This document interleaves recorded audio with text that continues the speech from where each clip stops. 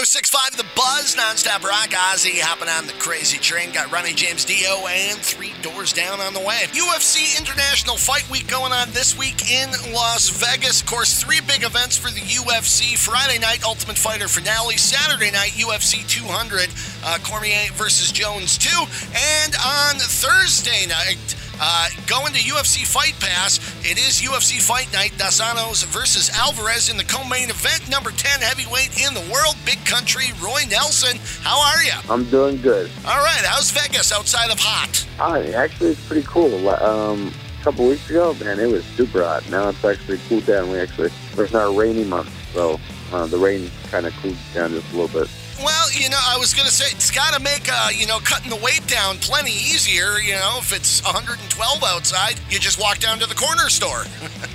Pretty much you do it. That's all you got to do.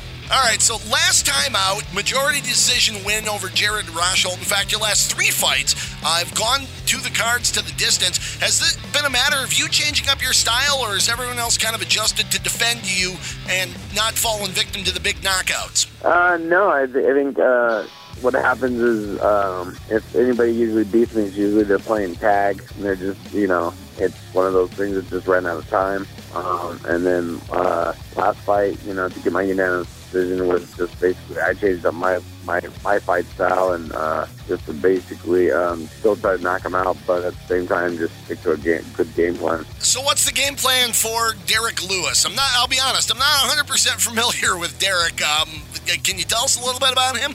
Derek, is just one of those guys that just comes out and, he's like he's a black Fedor. He just, knocks people out. So, and his fight style is very, it's very fan appealing because he just comes out and tries to knock you out. And I like that, and I like to oblige that because anything that we can, get fans more tuned into, the MMA game, I'm all about. Now, I was going to say, the two of you, that should probably be a pretty short fight then. I don't think we're going to the cards this time. That's what I'm hoping for. I'm hoping to have a fast turnaround. I hope, get in, get out, and then be able to have the rest of the weekend off. Big weekend, of course, for UFC. How busy are you with it being fight week out there, and you being the hometown guy? With being fight week, stuff started on Sunday, so it's been a very long week already.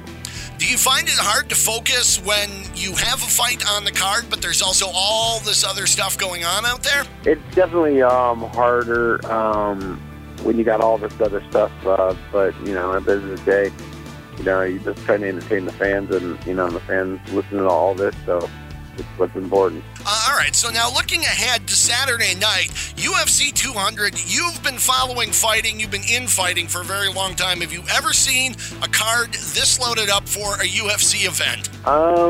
No, not really. I mean, this is a pretty loaded card. It's just, they just happen to put all main events on the main card.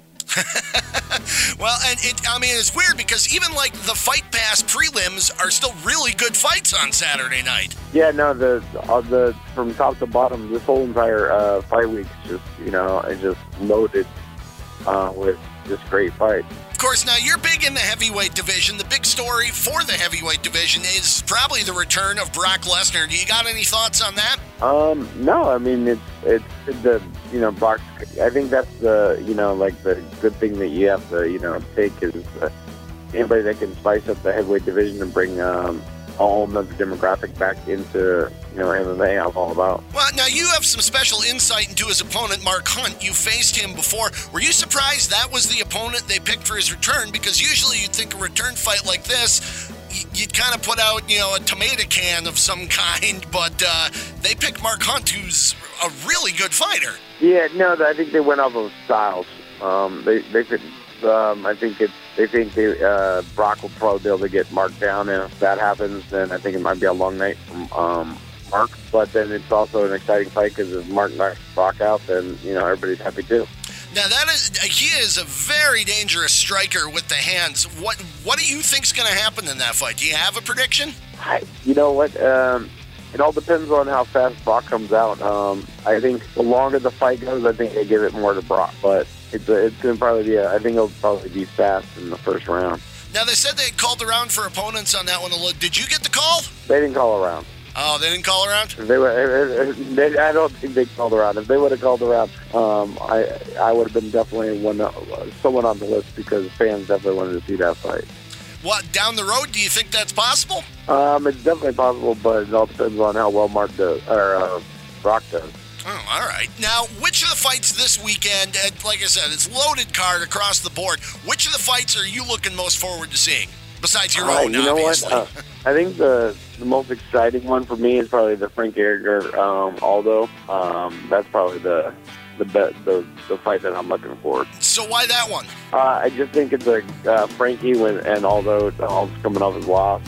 Frankie coming off a great win. I think it's just one of those exciting fights. I think fight style wise, they're both going to try to bring it. Now that's going to be a good one, and like I said, it's all good ones on Saturday night. That's the big pay-per-view. You are on Thursday night. How much longer do you see yourself staying in the octagon? Like, how much longer does Roy Nelson keep fighting? As long as I feel healthy. I think Randy was 43 when he won the belt. So, I know I got at least 3 more years. Hey, you know what? That works out. Well, you've done the acting thing before. You've done some of the broadcasting thing a little bit.